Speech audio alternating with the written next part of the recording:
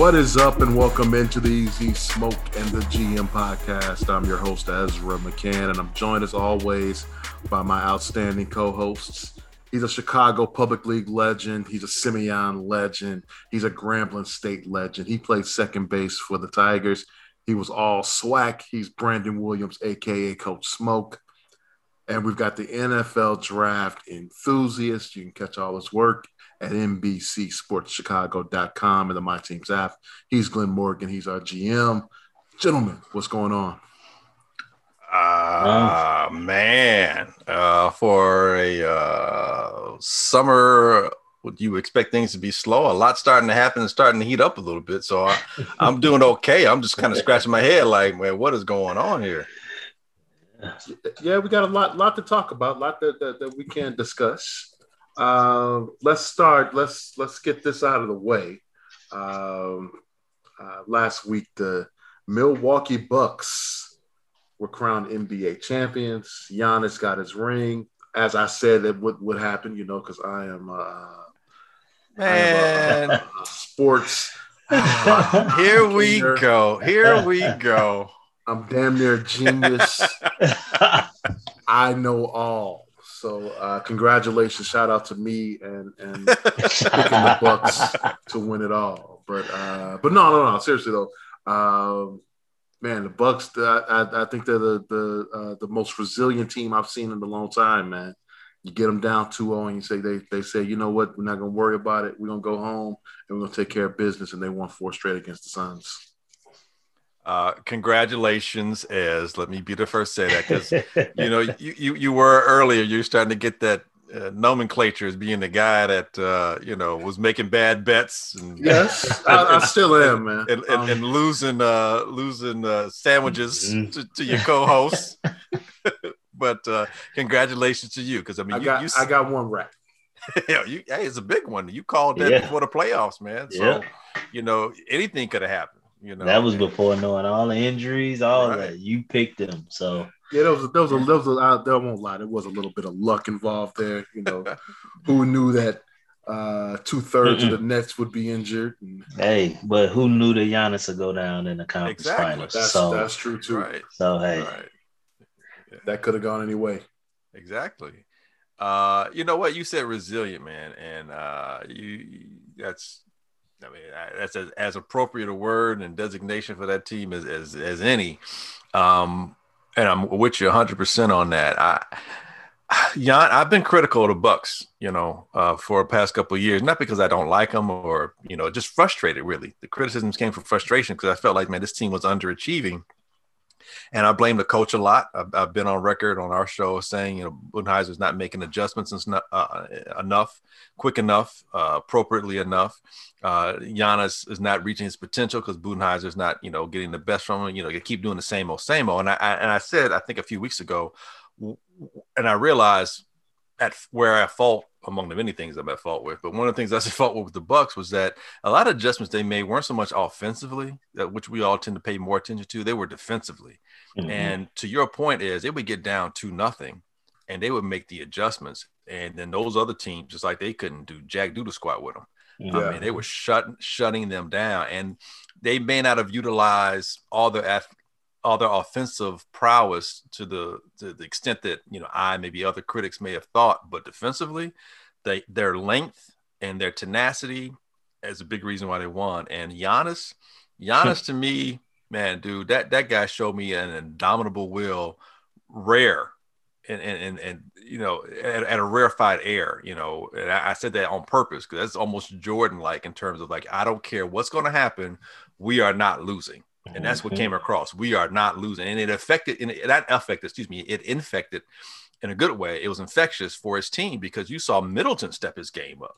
Middleton's like, okay, I got it. Giannis isn't here. We're not losing to Atlanta, and we saw both he and Holiday really at times take over games, and so a lot of that's credit to Giannis because it's just that if they can feed off of it, you can see it. And the other thing to me, and I'll say this last thing is that I was trying to figure out, like, in my mind, like, what is Giannis like? How do I characterize this guy? How do I encapsulate, and it's probably the worst thing I could think of, but it seemed appropriate to me. He's like a bumblebee. And what do I mean by that? A bumblebee's not supposed to fly. Anatomically speaking, it is not supposed to fly. It is doing something that it shouldn't do, and it doesn't give a damn what anybody thinks. It's going to be a bumblebee and do what that bumblebee's going to do. And Giannis doesn't give a damn how pretty his game looks. He doesn't. He's been criticized by guys like Harden. You just a bully, or you just come through, you're a bull in the China shop, so on and so forth. Giannis is like, I don't care. We're going to win this game. This is what we're going to do. And my guys are with me, and we're going to win. I'm going to win it in Milwaukee. Everyone's saying he should leave Milwaukee. No, he stayed. He is a bumblebee. He, as a 7-footer, some of the things he does, he shouldn't do. He shouldn't be that athletic to where you get faked one way and come back and make a block on another 7-footer in the air.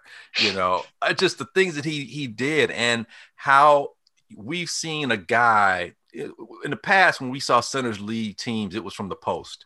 Here we saw a 7-footer, and he was the guy. No, make no doubt about it. He was the guy. He's a primary, superstar on that team.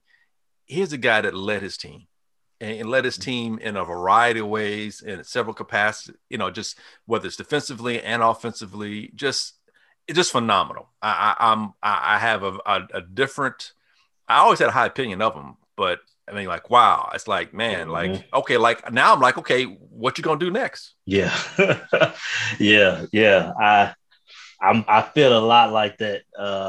I wasn't one that felt he should have left Milwaukee. I was against a lot of people saying, oh, man, he can't win there. He should leave. My stance was they're losing. He's a big part of why they're losing. He's not adjusting his game. He's trying to just be a bull in a china shop and just run through everybody. He's not making the adjustments for the team to win. And that goes to coaching as well. But I put a lot of blame on him. I'm like, it's not the fact that he don't have help. It's his lack of this, and that that's causing him not to win. And I remember early on in the show, I want to say it was our preview of the NBA season. And I think all of us was saying how we root for the Bucks because it's always encouraged that the star should leave. And if he ain't winning where he was at, but like, to see, for me to have that mindset that they were losing because of him, and then to see this year they won because of him, it's like, man, like he gave us a finals for the ages. He really did. He made the key defensive plays. He made key passes in the right times of games. And what he did in that game 6 closeout game, oh my God.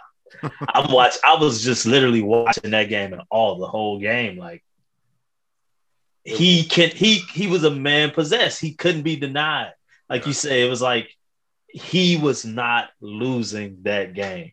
The first 3 minutes of that game was like some of the worst basketball I've ever seen in my life. It was like both teams were so tight, but then it was like he clicked. Like, you know what? Give me the ball, and y'all just follow what I do. And he just couldn't be denied. He couldn't be denied, man. And it was great for the league, in my opinion, because now you see a superstar can stay where he's at and win with a team built around him, man. And a lot of people are trying to say, well, that Brooklyn wasn't injured and all this. And I'm one that picked Brooklyn to come out the East. But I'm not going to – that's a part of the game. And we were praising KD for getting them to the Game 7 and almost winning it. Right. We should. So, hey, it is what it is. Milwaukee had to face their own sense of adversity in the conference finals. No Giannis and that had everybody feeling like Giannis was somebody they could possibly win without. Because games 1 and 2 of the finals, everybody was talking about, man, maybe Giannis shouldn't play. Because they losing, like dude came back. First off, we're forgetting that the world thought his career was in jeopardy. That indomitable will. Yeah, exactly. His career. Just a few games ago. Career, not the series, but the career. Career. And he comes back in the finals. Don't miss a game in the finals. And just give us epic memories in this finals. I mean, I am very happy for the city of Milwaukee. Yes, I'm very happy for you. Just too bad I didn't put any money on this on PointsBet. I'm a little upset with myself now. Maybe that's the reason it happened. There you go. If I actually placed the bet, they would have been gone in the first round. Man. Hey, was there ever a better closeout game than what Giannis did in Game 6? I think, yeah. I think Magic Johnson against the Sixers. The 42 when he had to play center. Yeah. But you're going way back. That's been some time. I think you have to have the situation has to kind of avail itself. You need something to make it monumental like that. And I think, and not so much that Phoenix was just a juggernaut or had the cachet that the Sixers did back when the Sixers and the Lakers played with the aforementioned Magic Johnson closeout game. But Chris Paul is an all-time favorite, in terms of all-time player. I think when you look at it, it's a small market. They're both small market teams, but Milwaukee's probably even smaller than Phoenix. So it's like a lot's riding on. And you're looking at a guy who's a 2-time MVP.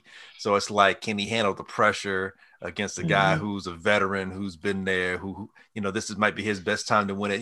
There were certain storylines and narratives I think that helped make this one somewhat special. And then just Giannis, just doing it not just offensively, but I think defensively and spectacularly so. I think those things, and sometimes we're victims of, we're prisoners of the moment. So that's a little bit to do with it too. But the Magic Johnson one, I say Magic is probably a little bit more because it's the Sixers. It's the Lakers, and those teams were some of the big teams back then, the juggernauts back then. And Kareem was a guy that was out, and Magic was a rookie. You know what I'm saying? So, and Magic coming off of winning a national championship. So, how's a guy? I mean, you talk about living a charmed life. You win a national championship, and then you go to the Lakers. That right there, you're good. Your charmed life probably can't ask for much more. And then you win a championship, but you win primarily because of what you're doing, and you're playing center, and you're like a point guard. That's just that. I say Magic's that's something. I don't know if that could ever be. Somebody had to do something very similar for that to happen. But I'd say Magic probably comes the closest. I mean, that comes closest, but supersedes it. For me, I'm of course I'm too young for that moment, so I can't say that moment. For me, it's between two. Between Jordan's 45 against Utah series, yeah. Final, the last shot. Yeah. And this game Giannis put on. I was locked in on, like, what I watched him do in that game was, I was just sitting at the TV like, wow. And what's going on, what we haven't mentioned was the fact that he was 17 for 19 from the free throw line. You're right. That was, dude. That. I know it's just free throws. It's like, how can free throws be an iconic moment? No, you're right. I'm watching this game and I'm like, yo, is this dude not going to miss any free throws? Like, wow. Well, it felt like destiny. It helps when the crowd's not, that's true. That's true. Numbers. But it just felt like we were watching when people talk about them zones that you go into as a player, as an athlete. We literally was watching that. That guy was in a zone of that the all-time greats speak of, that the Jordans, that the Kobes, that the LeBrons, that the Magics, that these guys speak of, that they go into this mode where they can't be stopped. And that's what we witnessed. Man, I might be prisoner of the moment because it's so now. Right. But man, well, dude, it's up there. I mean, it's usually top 5, and we just named three of the moments. It's not like we're just coming out with a whole bunch of moments. So because when you think a lot of these closeout games, some of them be lopsided. Like, so, I can't think of another. That's why I like the Magic one, even though I can't name it because I didn't see it, but knowing the context of it, him having to play center because Kareem got hurt, right? Right. Like that in itself makes it big time. Yeah. Jordan, don't feel bad. That game, I didn't see it either. Jordan, they were losing at that moment that he stole the ball and hit the shot. And then Giannis it just was a monster performance. Haven't seen a 50-piece since they said Bob Petty. Like, wow. In a closeout game. Like that says it all. Yeah. Like, you know what? Those free throws, you're right. And that's kind of the other thing too. That's what that will, it's like nothing's gonna stop me. And his weakness, his kryptonite, he overcame his kryptonite. At least for that game he did. Yeah. And it wasn't like he went 5 for 7, which we would have been like, oh, good job. It wasn't like he went 7 for 10. Oh man, he stepped up. No, this fool was like, no, keep fouling me. 17 for 19. I mean, there are guys who shoot 90+% that they may not do that in that situation. You know what I'm saying? So yeah, you're right, man. I forgot all about that. That really makes at least personally, what he did even much more special and just, a testament to his mindset. Just phenomenal. So now, who's the best player in the NBA? Well, what's the definition of player? Best competitor, best winner, best skilled. Who's the face of the league now? Does it change? I don't know if the league. That's a very vague question because even though everyone tries to go here, and there, LeBron is still the face of the league. He's the fade. That's what I'm saying. It's like he's the fading face. In what context? I'm going to go ahead and say it. Giannis is the best player in the league right now. Not skill wise, but right. But if you look at accomplishments, just look at his 3-year span. He went better than Durant. Better than Durant? Better than AD? AD, I don't think you can put AD there right now. He's got a championship. He can play offense and defense. AD's more skilled than him. He's better than AD. He's got to be around though. Well, I think he's healthier. It ain't even that he got to be around. AD has never experienced the level of success in New Orleans. I'm not even going to talk about LA because he's with LeBron, arguably the top 2 player of all time. But in New Orleans, he couldn't achieve the level of success Giannis had achieved prior to this championship. Okay. He couldn't achieve that. So he doesn't count to me. Good point. He's definitely more. It's a lot of guys more skilled than Giannis.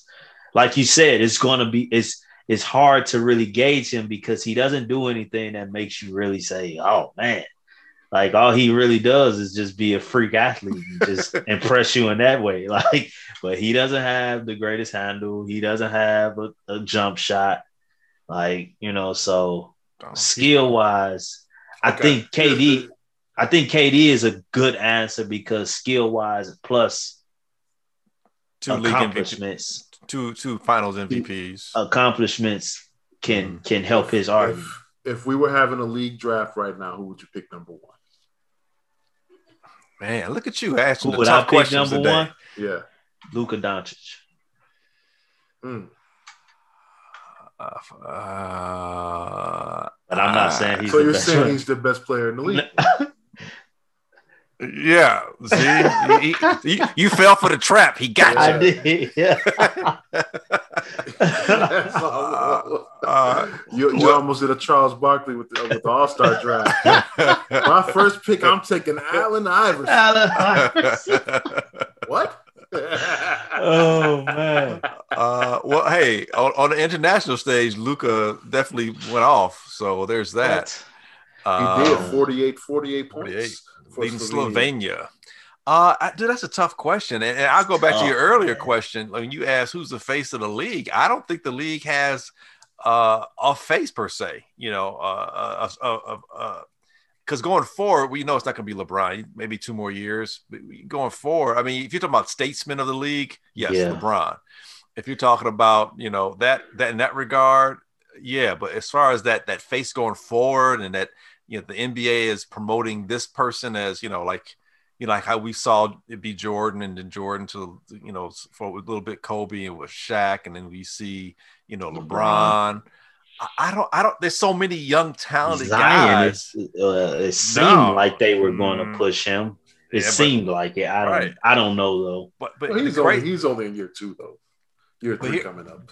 But here's the crazy thing. I'm not going to do a Stephen A. Smith here, but the crazy thing is it going to be? It may have to be an international player. Yeah, I was gonna say if they're smart, they push Luka. Yeah, I think they're probably smart. Probably according to Stephen A. though, you got to be able to speak English though.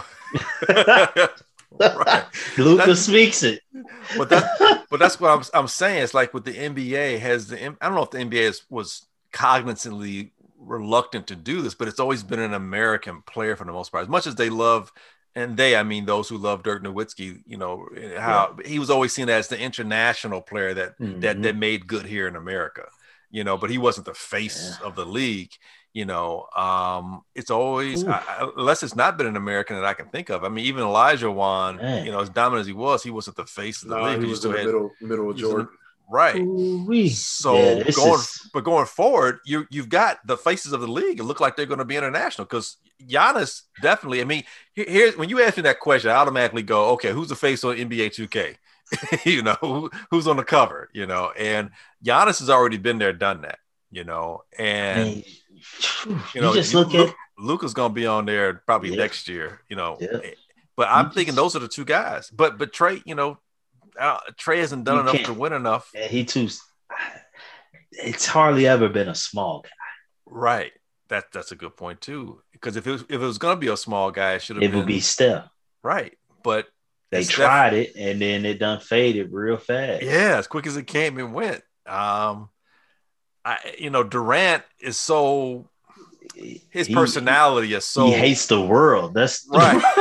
Right.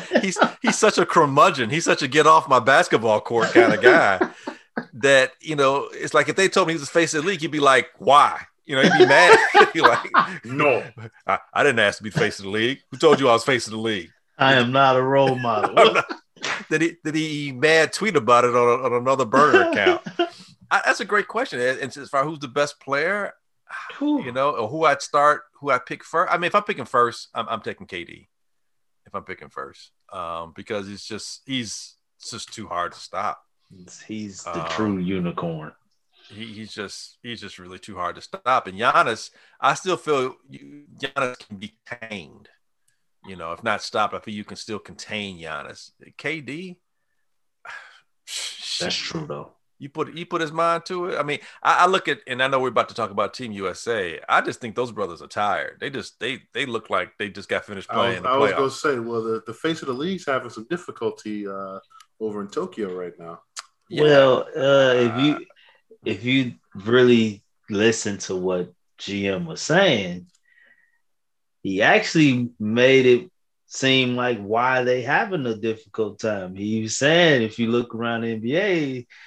The faces of the league is potential foreigners, international guys, and all I could think about is how our Team USA is struggling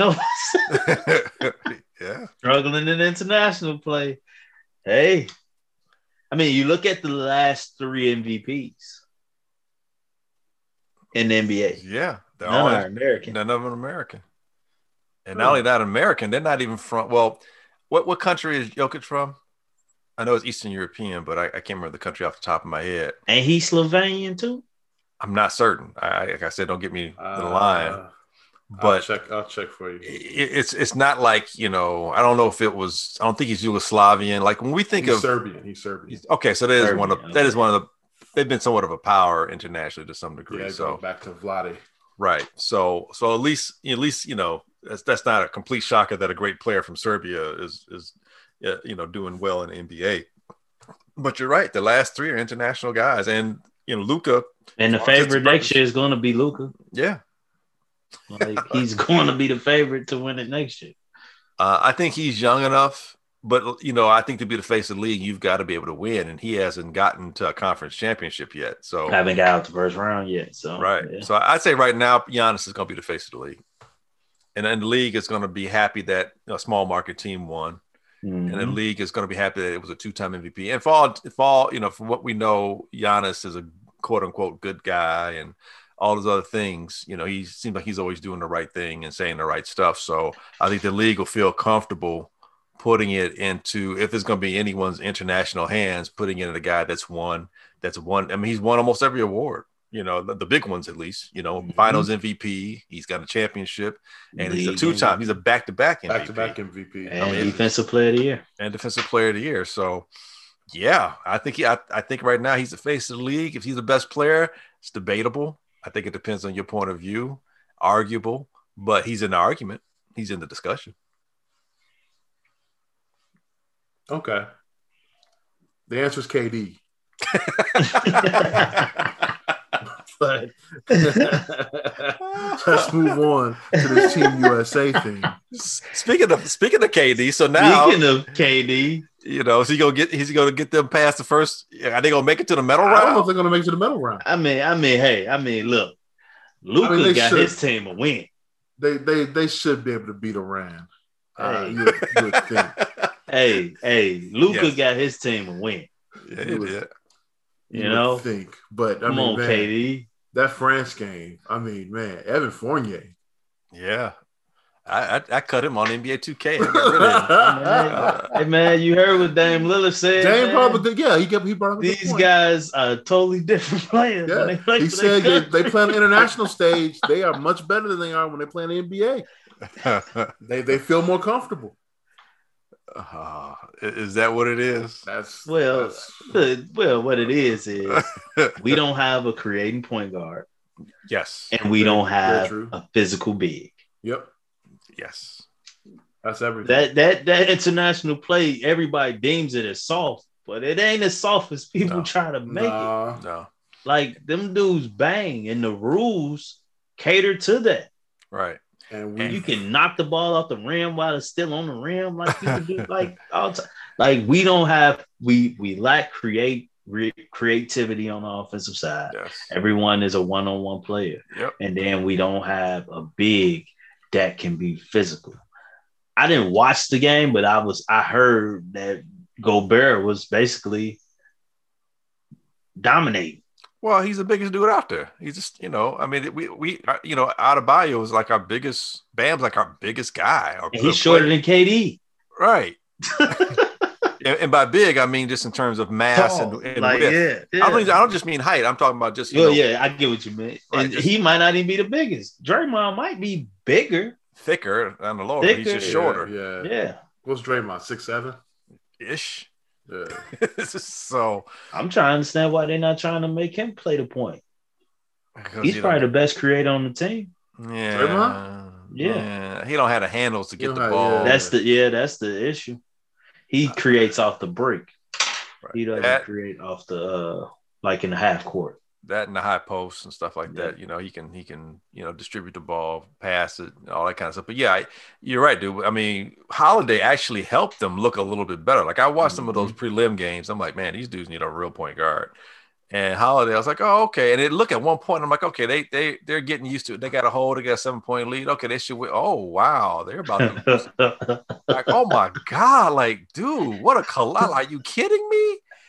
Oh my God! It got to a point to where they were looking at something, something make some kind of call, and they were looking at, this happened to that. And I was like, dude, this game is over. You're taking too long. You lost me. I have to click the channel. This is over. They can't come back for this. I mean, but the lack of a true point guard is man. It's as bad as when they lost in Seoul, and they needed some outside shooting. Like they don't have any outside shooting. They committed too much. John Thompson's team, they committed too much to inside stuff. They had Hersey Hawkins was like the best outside shooter. And here it's like you need a true point guard. Like you need Steph on this team. That would help out a lot, or or pick any one of our point guards. But Trey would have been a better point guard. One of my guys, he was like, if they had LeBron, well, that's clearly obvious. But I'm like, if they had Chris Paul, this team will be unbeatable in my opinion. Just somebody that can run the offense and create for others. Trae Young, yes. Yeah. Like they don't need like LeBron. They don't need LeBron. Like LeBron, if they had LeBron, we all know what the result would be if he played like he want to play and be the point guard and create. But Trae Young could be that guy for this team to win gold. Like why isn't he on the team? Man, they snubbed him because he was pissed. Yeah, good question. He was mad about that. He's asking the same question as. They picked up JaVale McGee and some other one. I don't even know who that is. Well, they did need a big, and that's probably. I'm sorry, JaVale McGee's the biggest guy now. Okay. Yeah. They could have asked Dwight Howard or something. At least he gonna probably foul him for hard. I was gonna say I blame AAU culture for this. What again? Yeah. We always blame the AAU. I just don't like AAU. I'm sorry. Why you blame them for this, though? I think that they promote and develop one-man and two-man basketball. Oh, yeah. But isn't that there's no full team play that's being taught up through the college level, and then you get this on the international stage. Okay, go ahead. On the international stage, they're playing 5-on-5 ball. So, being devil's advocate, is it just fair to say international basketball is just caught up? Absolutely, they're caught up. There's no doubt about that. Sounds to me like it seems that they've surpassed us in their superiority in terms of playing skilled basketball the way it's meant to be played. It's possible, and that was that was by design, though, right? That was supposed to happen. Not that they're supposed to pass us. No, that was never supposed to happen. But that they become better. But yes. The game was supposed to become globalized, and we would get to this point. I hear what you're saying. I think we shouldn't have got to this point, though. Not to where we look this bad. No, I agree. I mean, there are going to be times where you can't win everything all the time. I mean, even back when we were dominant in Russia, although they kind of cheated, I think it was 76, 72 Olympics. Yeah, the Duck Collins. Right. Even with that being said, we won a lot, and you had some teams that were competitive, and every now and again during the Pan Am games, the team would come up and kind of bite us in the butt a little bit. So that's going to happen, but that's different. Those are like, anomalies. Here, this is starting to look like it's going to be a trend for American basketball. I think that's the scary part. It already is. Yeah, because if you count the exhibitions, they've lost 4 of the last 5? 3 or 5. Right. 3 or 5, yeah. Right. And I'm saying trend going forward. Yeah, because it just goes back to our last conversation. But the best players. If we look at on the NBA team on the Team USA, how many are top 10 players in the NBA? But that shouldn't have to matter because it's not it shouldn't. But the international players aren't top 100. You're right. In the NBA. You are exactly right. You're exactly right. But to answer your question, I don't know maybe 3 guys are top 10, 2 guys are top 10. I say 2. Durant, obviously, and who? Booker and Lillard. Booker be what? Top 15? Top 30. Top 30? You think Booker's not top 20? Top 20. I'm being being harsh. Being an a-hole.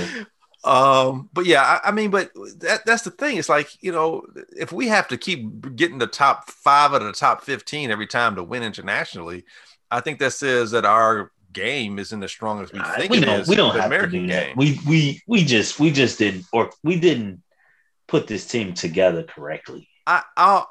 Yes, I agree with you there, and I don't completely agree with Ez blaming AAU for that. I blame AAU. No, I'm looking at you know what? I'm sorry. I'm looking at the roster. Yeah, you're exactly right, Smoke.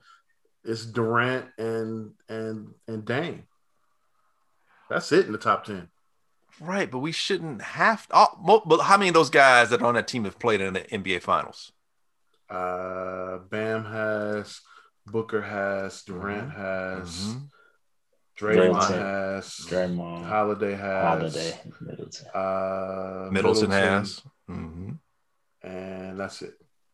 Okay, so that should be enough as far as leaders and enough playoff basketball and, you know, the best basketball in the world being played experience that they should be able to go in there and compete internationally. And we know a team full of superstars isn't going to always work, because who's going to, you know, let their ego down enough to, you know, fall in the line behind whoever is going to be the alpha of all alphas.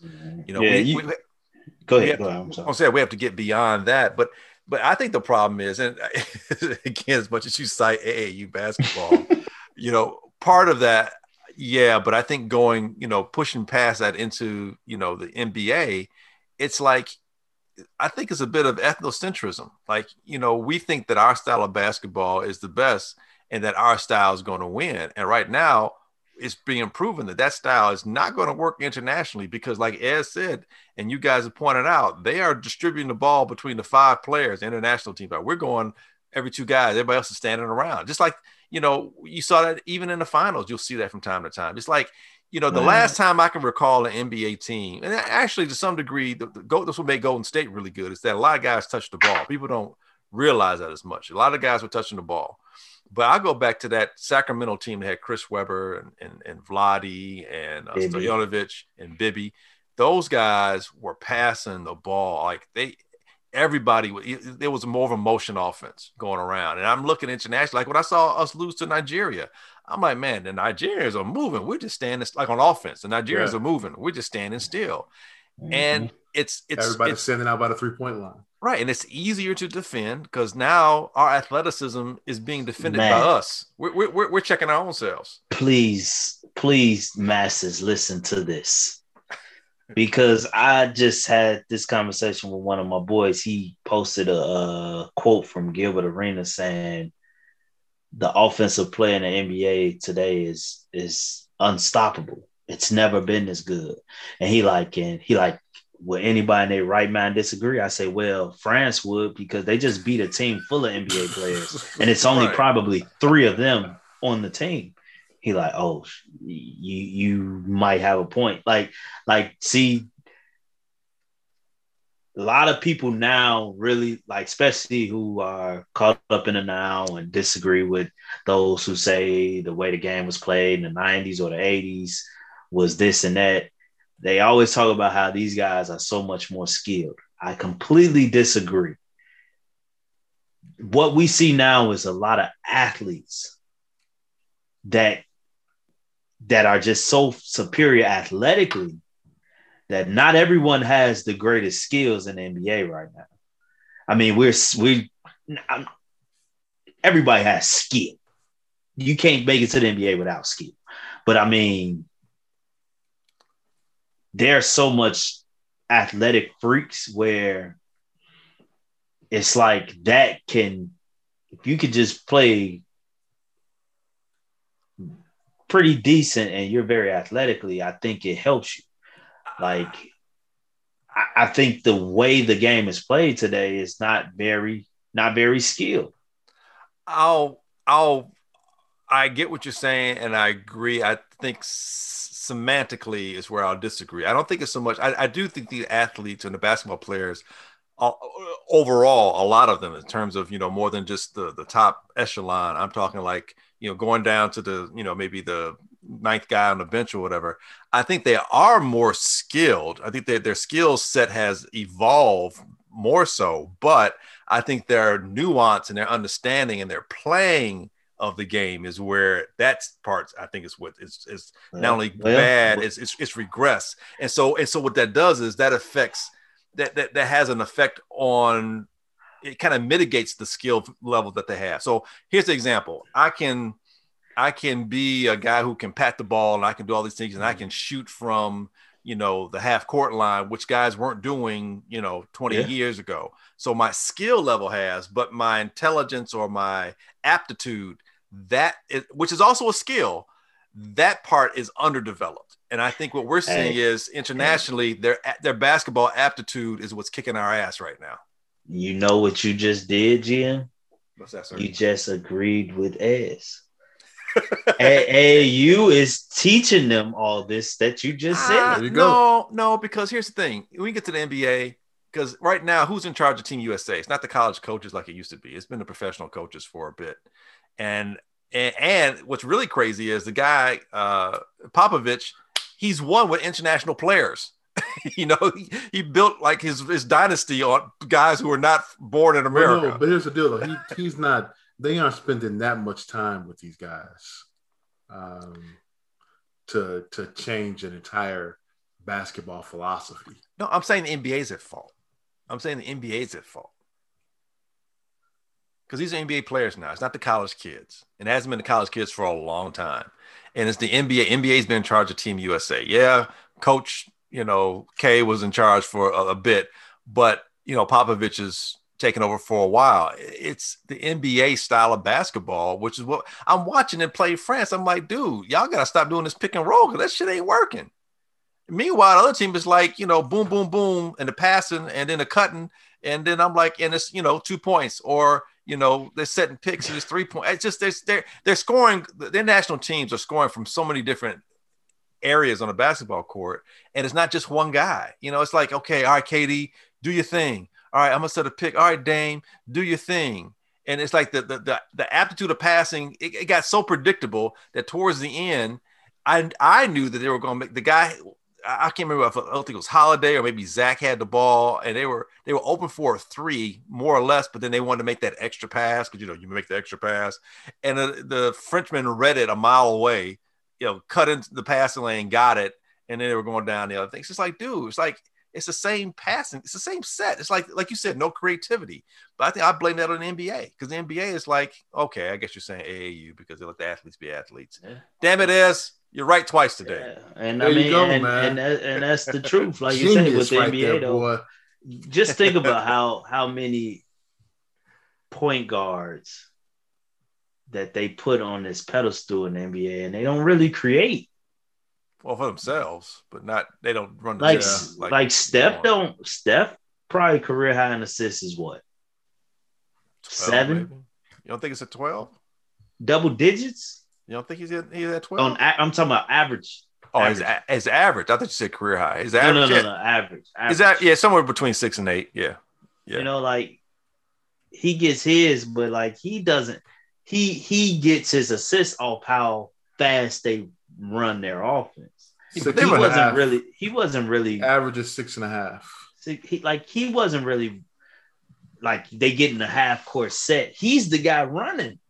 Well, they run right, but that's one of the few teams that runs more than just a pick and roll offense, which is why they were winning championships. I get it. I'm just saying that's why I'm saying he's just not your traditional. No, get him the ball, and we don't have that really anymore in NBA.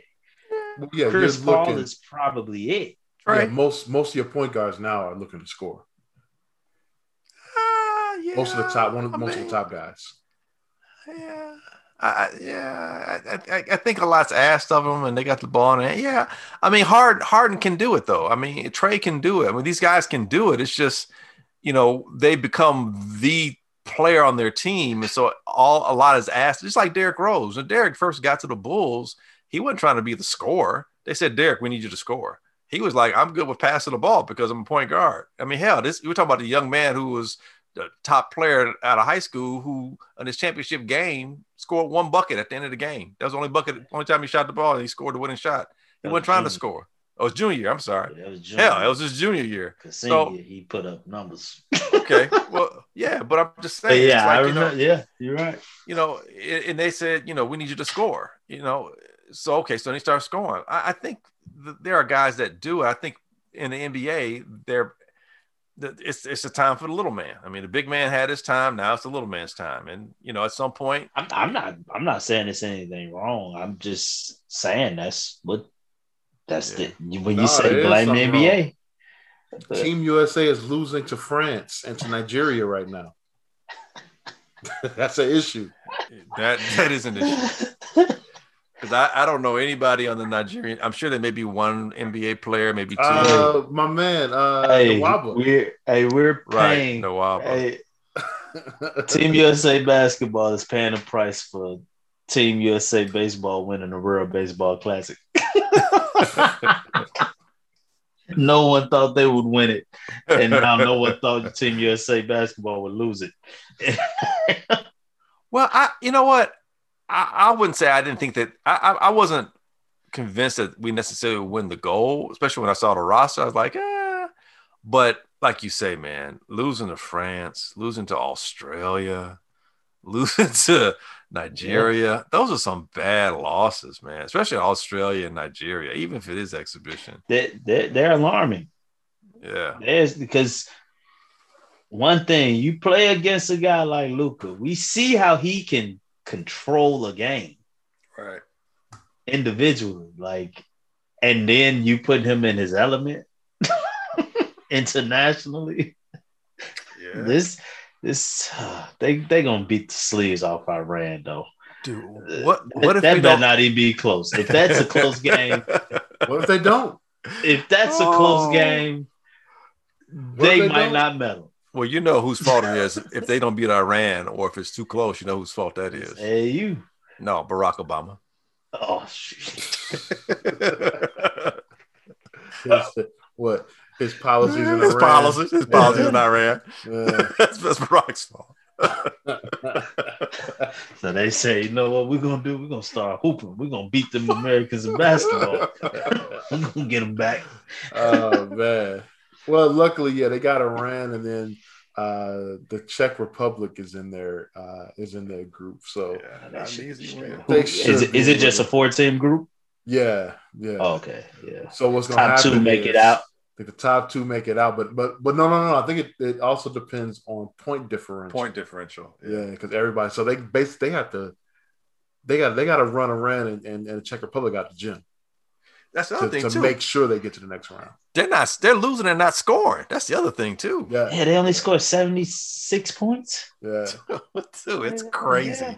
Oh, Luka and them scored 118. 118, yeah. Oh, we're in trouble. Oh, hey, we got the women's team though. Woohoo!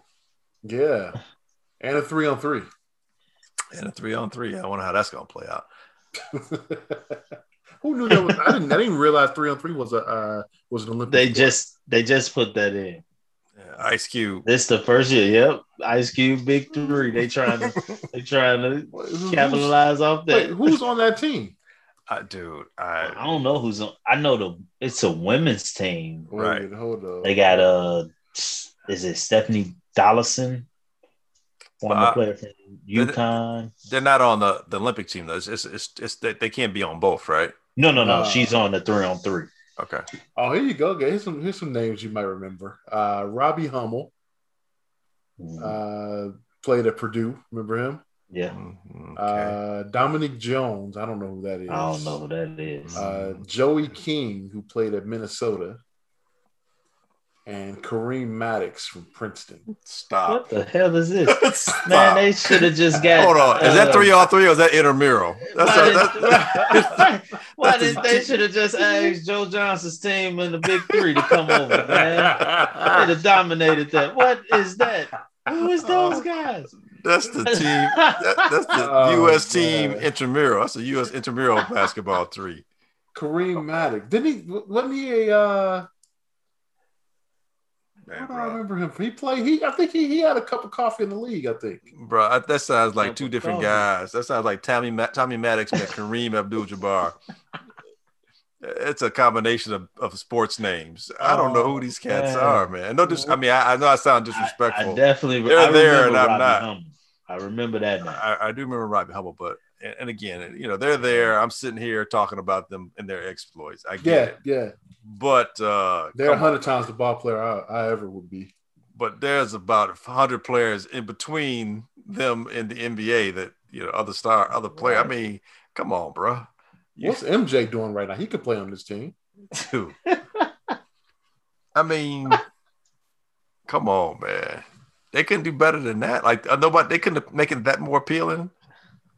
Man, That's how much. Hold on, I want to look at the women's team. Hold on, who's on the women's team? Like you could put Lonzo Ball in that team, and I feel better. You could have put LiAngelo. You could put the Ball family. You could just put the Ball family, and I'd have felt better. The three of them. Jeez. I know they got Donaldson on the women's team. I think she's still a current WNBA player. Stephanie Dawson. Dawson, Yeah, right. Yeah. Play for the Sky. Mm-hmm. Alicia Gray, Kelsey Plum, and Jackie Young. And Kara Lawson is the coach. All right, go Tennessee. Big Kara Lawson fan. Go Tennessee. She's at Duke now, right? She's the head coach at Duke. I believe you're correct. Outstanding basketball analyst, by the way. Well, Duke. Kara Lawson. Come on now. She's at Duke now? Yeah, she's the head coach at Duke. Yeah. She's a volunteer, bro. What you expect, she's the coach in the 3-on-3 team, and Don Staley's coaching the actual women's team. Yeah. Okay. Some point guards for you. Yeah. That's very good ones. Some very good ones. Hey, let's move on to college and the circus that's going on in college sports. It's been a fun, man. So we talked about the transfer portal, or is it something else? we talked about NIL, right. Names, image, and likeness, and the quote unquote student athletes being able to now make money off of their name, image, and likeness. That's a great thing. Well, now very American. Very American. It looks like some money moves are being made. Oklahoma and Texas are trying to get themselves out of the Big 12 and into the Southeast Conference. Yes, sir. Which is, personally... Be careful what you ask for. Yeah. Nebraska did the same thing going to the Big 10, and they're like irrelevant in football now when they were a national power before. I don't know if you really want that, but there's a lot of money to be made. And honestly, could it be the end of the NCAA in Division I? Those are some big time questions. No, I don't think so. Not yet. Although that wall seems to be crumbling about every 5 to 10 years. And the NCAA has become almost toothless in a lot of respects. Right. But there's still a lot of structure there. There's still a lot, I think, that is in place for it to be dismantled. Like now, I think there's still too much. There's still some more dismantling that has to happen before that. Yeah. What you just mentioned occurred, but it looks like it's on its way.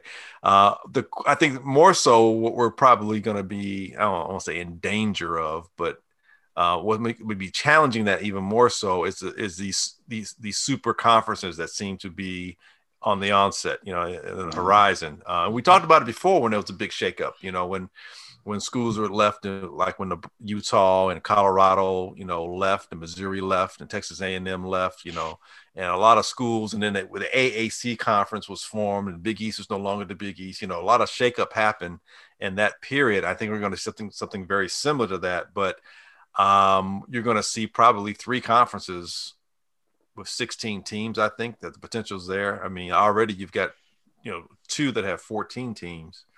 I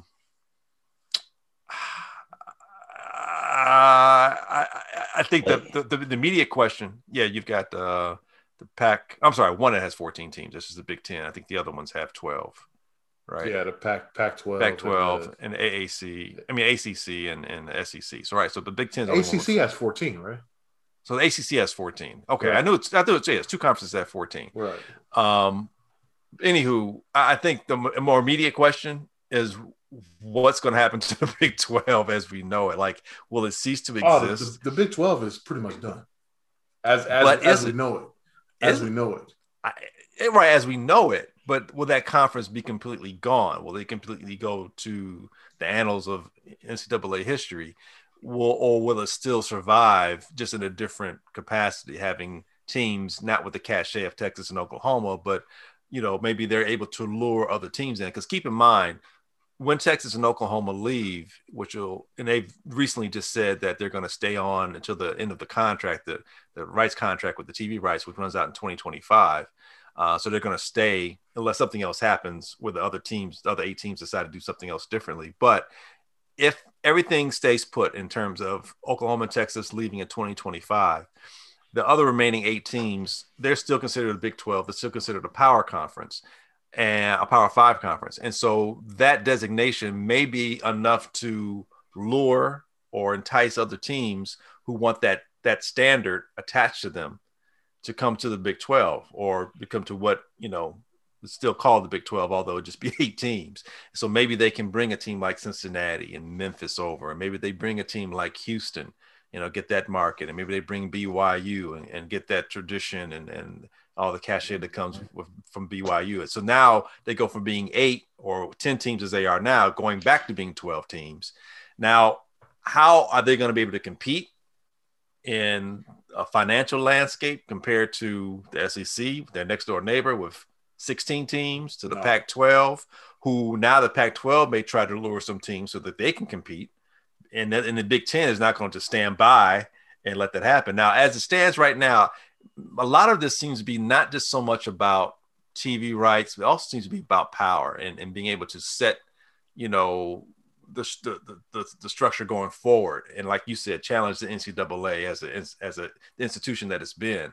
But as far as money, and that's still a part of it too, because with money and power, those things are usually linked. The Big Ten right now is the money maker. I think it's like $54 million per team, I think, is able to what they acquire. I think the SEC is second with around $44 million. So Texas and Oklahoma coming over there, that's going to bump that past the Big Ten. And the Big Ten is not going to just sit by idly, let that happen.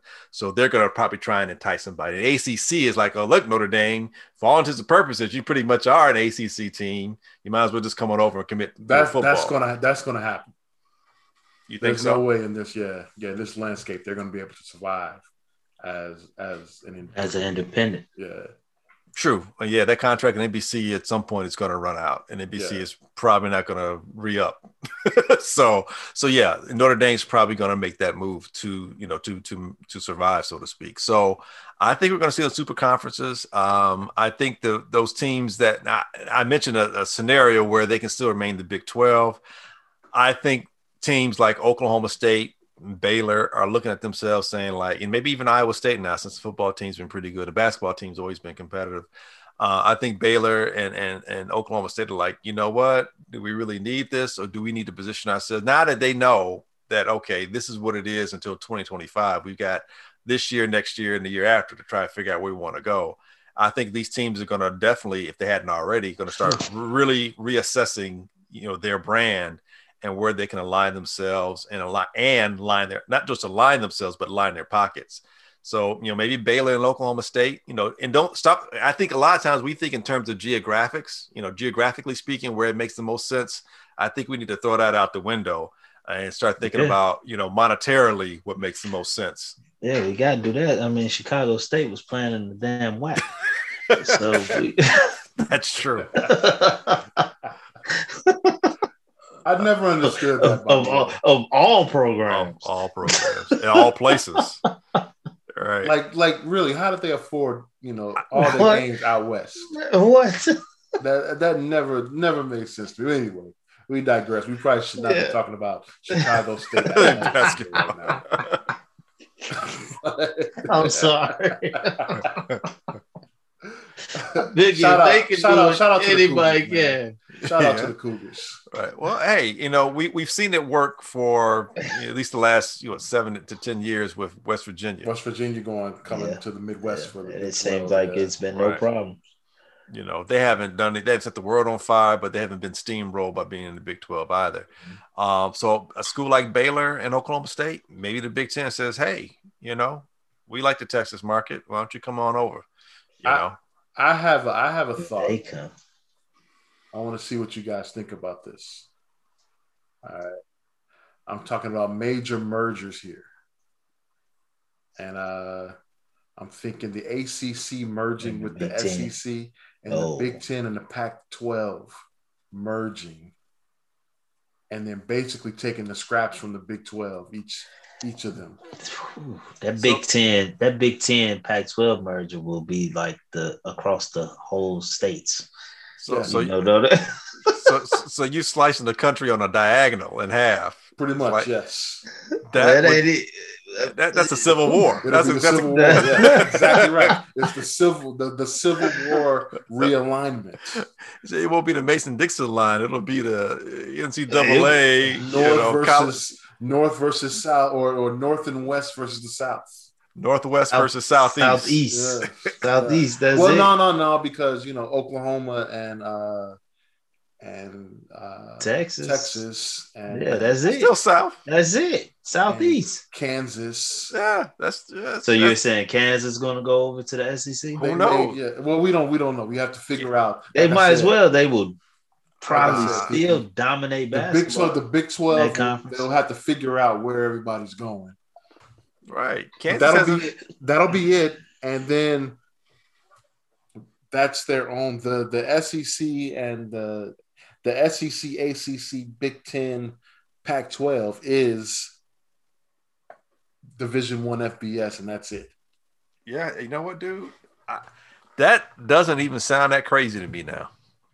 It really doesn't, and it sounds more likely than not likely. And then maybe you do you have a division with the MAC schools and the AAC schools that are remaining, and Sun Belt, and those, There's a tier there, right?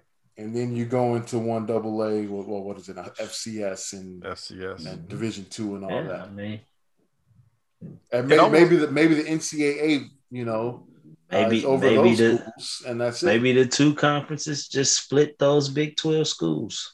Yeah, that's what I'm saying. Yeah. Well, that's what he's saying. But he basically he's like, Pac-12, Big 10, because they've always been, growing up as kids, with Rose Bowl always connected those two conferences. Right. And SEC and ACC is just like, you basically you have natural rivalries there. Yeah.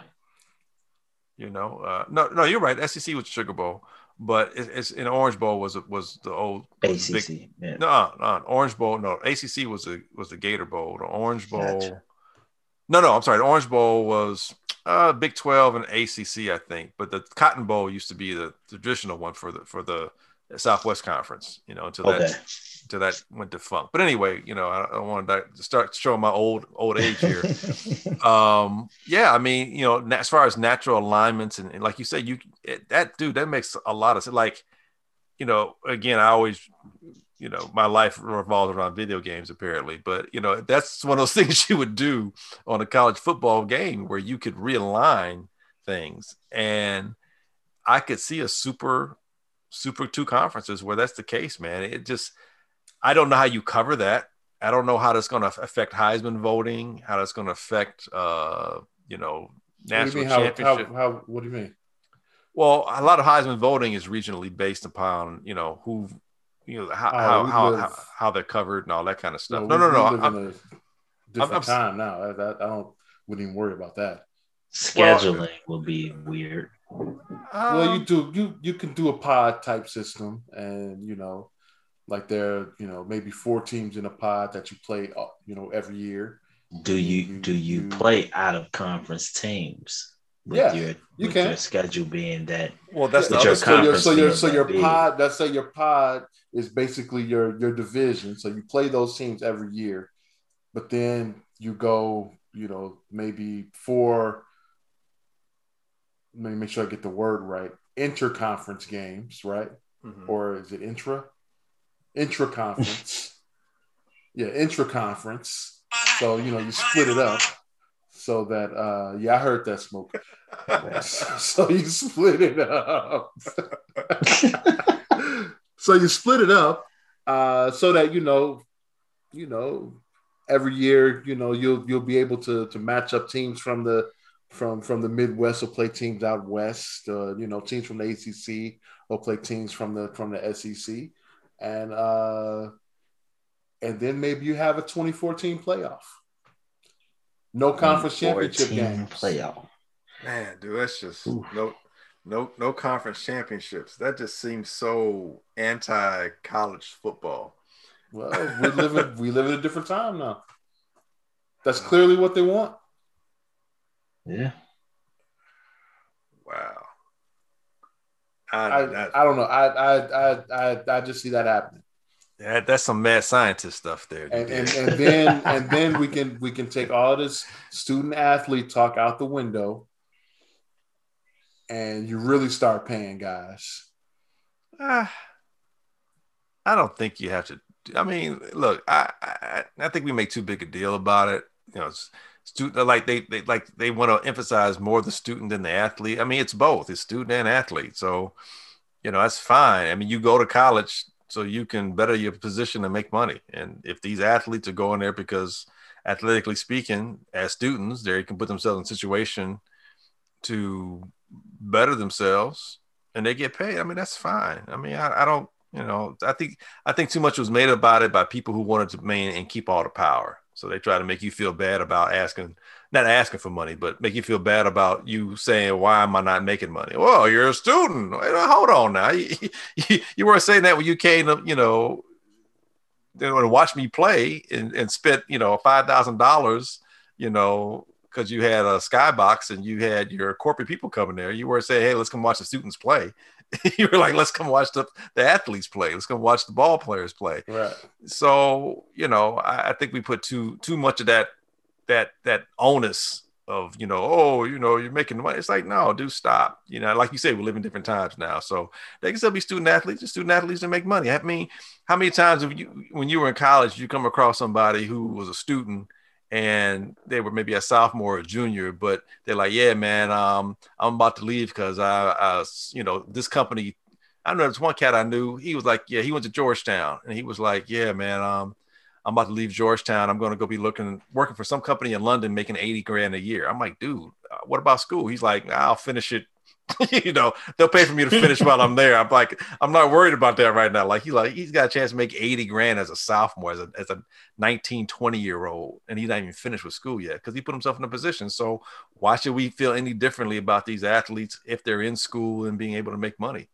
You know, I think, you know, all that stuff in the past about, you know, they're being corrupted by it's like, dude, if they're making money, the corruption aspect, you know, it's them not making money and everyone else making money. It's making them do things that, you know, right. It's a big reason why they are, quote unquote, doing things they shouldn't be doing or that seem dubious. It's like, no, you do.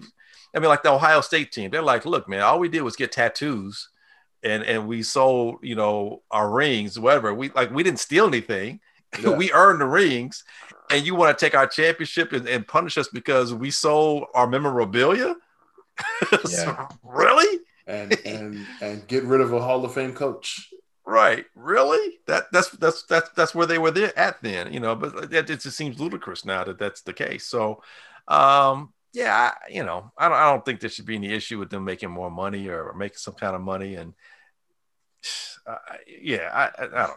That just seems whack at this point, even being an issue. I don't even think most people, by people I mean students who are at the schools, are going to be tripping like they used to. I saw another instance. I saw that that the SEC had talked to Michigan and Ohio State too. Thought that was interesting. That would be crazy. Now that would be crazy if they left. So they gonna get that will end. That will officially end. Oh, that's crazy. Any type of NCAA, they'll have their own own sanction, whatever. If that was to happen. Now, those schools, like I said, the Big Ten is in a situation where they're making the money, so they're not really looking, and that's the reason why Texas and Oklahoma, they're not going to the Pac-12. They could easily go to the Pac-12. Hell, the Pac-12 was trying to get them the last time there was a big shakeup. They're trying to get Texas, Oklahoma, and a couple other schools, but Texas was able to, you know, get that Longhorn network thing going, and, you know, quote unquote, you know, keep some money and stuff. And so the other schools said, okay, we'll stay since Texas is staying. But now it's like, you know, Texas and Oklahoma, like, yeah, that money over the SEC is looking better, and it's some power that comes with that. But I don't think Michigan or Ohio State feel the need. And plus, I think there's just too much bourgeois, sedity, condescending, like, hey, we're still the Big Ten, MF. We're still the Big Ten, SEC. Don't feel yourself that way. $1 Million Man used to say, everybody's got a price. I'm just saying. Yeah, SEC got that type of money? Maybe they do. Maybe ESPN got a deal coming. Because you can't tell me they don't know about it either. Well, I think ESPN is still locked in with their deal until like 2032 or it's some amount of time. I think it's 2032 to where ESPN can be like, look, we have our deal. Just because you got more teams and you decide to do that, you don't be asking more money from us. So I think if they messed around and got Texas, Oklahoma, Michigan, and Ohio State, that they wouldn't up the ante a little bit? Oh, if you throw in Michigan and Ohio State, maybe at that point possibly. But I'm saying like right now as it stands with Texas and Oklahoma coming, I don't think ESPN is necessarily going to up anything because like I said, they're still contractually that contract is still ongoing at this point. That's not near an end anytime soon. I think it's up through 2032 if I remember correctly. I don't know. A lot going on. I just, man, this whole farce about amateurism and all that it's got to go, man. It's gone. It's gone. It's clearly gone. The NIL basically was the. Well, no. They're still they used NIL as a cop out because they knew it was wrong, so they're letting that go. Right. But technically, they're still not paying the student athletes. Oh wait, you got me saying it now. The athletes. Well, I think, but they don't have to necessarily pay them. They just got to prevent. They just got to stop doing things. Prevent them from getting money, right? Because I think paying them is going to be hard to do. It's not because they're still making billions of dollars, man. Well, the problem isn't so much. It's when you start doing that. I get that, but it's all the other sports in college, and then Title IX and. At that point, then it becomes a like, and then not every school is making the same amount of money. I think I'm paying you, the point guard, 5 times what the center is getting. Like, no, I'm not. I understand. I understand what you're saying there, but at that point, it's just figuring out what the system is. I think maybe it's not a free market that that some people are compensated more than others. Maybe it's a flat athlete fee. I don't know what that answer. I'm just saying there's a way it can be done, and all you got to do is do it like you do scholarships. Well, I think you can say, hey, Now the Title IX thing is a definite issue. I don't like I said, I don't know what the answer is. But smarter people than me should be able to figure that out. Well, another problem too is that not every university has the same amount of programs, and Title IX has a little bit to do with that. But not every school has the same amount of programs, and so if you're at Michigan and you've got say 32 programs, 16 men's, 16 women's programs. Athletic programs, but then you go to a school that's also, in the same division, but say it's Arizona State and they have, maybe not 32, but they've got 26. The money's going to be different at those two universities. And so now the better players are going to go to where the money is. And now it's just, it'll be difficult, I think, paying them like that because and all that, but it's probably going to fluctuate year to year, depending on how much money you bring in, how your conference does, all that. I think that's a lot to try and figure out. But I think not preventing them from making money is the best way to do it because that's at least now I'm not inhibiting you from making money. Last thing, I'm just what if this is just a hypothetical here? What if you only paid the teams that actually generate a profit?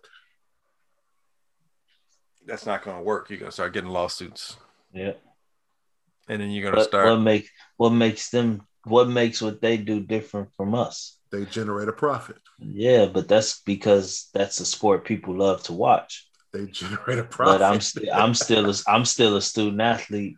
I still gotta study, go out there and try to perform and do all this and that. I'm just being devil's advocate right now. Yeah, I'm not I saying hear you're you. wrong. I hear you. I just No, I understand like these are the what the things that's argument gonna is. come. Like, and I'm saying the argument is, well, then market your sport so that you make more money, that your sport makes more money. Title IX almost kind of cuts that off because a lot of the women's programs don't bring in money. But there was litigation done to try and strike a balance. And if we have it to where all of a sudden all these schools are making money and they start paying athletes, the teams of sports like golf and tennis and track, the ones that aren't revenue generating, they're going to find a way to litigate. Well, if $9 billion is coming in to the athletic department and we're part of the athletic department, then why are we not seeing some of the money? Blah blah blah. They'll find some way you'll see a lot of lawsuits, is what I'm saying. So I think that's Pandora's box of paying athletes. The institutions paying athletes is more than just, can you pay this player this amount or that player that amount because one's better than the other. It's more than just that. It's going to involve all the other programs within the athletic scope of that institution.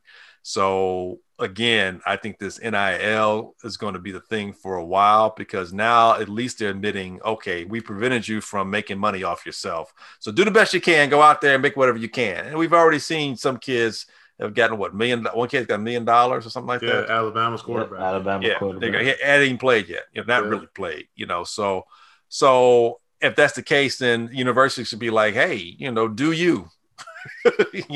We won't stop you from doing you, and we'll just keep making money hand over fist, and you get what you can. Hey, real quick before we go, Deshaun Watson reports to camp. Will he be a Texan week 1? Hell no. No? Well, he may be a Texan, but will he be playing? No. I mean, I guess he'll be a Texan unless somebody makes a trade for him, but until his situation gets figured out, legally speaking, I don't know if there's a NFL team that can explain away to their, paying clientele, their customers, the reason why we got a guy with sexual misconduct on a small scale to something even worse on a larger scale, why we made a trade to get that guy. So I think he'll still be a Texan. I think week 1, yes. But will he be playing? No. And that's the other thing too, is the NFL decided what they're going to do in terms of, the commissioner's exemption. Is that going to be a case? It's definitely got real quiet. It sure did. I mean, I'm like, did it just disappear? I haven't heard anything what about just it. happened? Yeah. Is this still going on? Especially when they popped up saying he'll be reporting to camp. I'm like, wait. Right. Deshaun Watson is still in the NFL. Like it just completely went away. You know what happened? You know what happened, man? I figured it out. They let Bill Cosby go, and they figured, hey, Deshaun Watson, he should be okay. Too soon? Too soon? Hey, Aaron Rodgers has made some concessions the Packers have made concessions with Aaron Rodgers, though he has not, from all we know, has not left California yet to report to Packers camp. Will he be there in time? He'll be there. I think he'll be there. I mean, he may miss a day or two. He might miss a day or two, but he'll be there. But it's looking like he's gone after the season, though. That sounds so good. Yeah, it's all good. I mean, hey, he could have kept playing golf as far as I'm concerned. Until he goes to the Vikings. Nah, just do what he gonna do. And I see him going to. I say he's going to the Broncos. That's where all quarterbacks, Hall of Fame quarterbacks, go when they want to retire. They go to Denver to win one more championship. He ain't gonna win one. Hey, no, no, he gonna be just like Favre. He gonna get right on the cuffs, and gonna lose. He shouldn't have won that game. He shouldn't have lost that game. Excuse me, Favre in New Orleans. New Orleans. Yeah. We're not even going to He threw the pick. He sure should have lost it. Well, AD was fumbling the ball too, so that didn't help. All right. Hey, fellas, that's going to do it for this week's edition of the Easy Smoke and the GM podcast. Thank you, guys. That was some awesome conversation. Thank you, the listener. We don't take your listens for granted.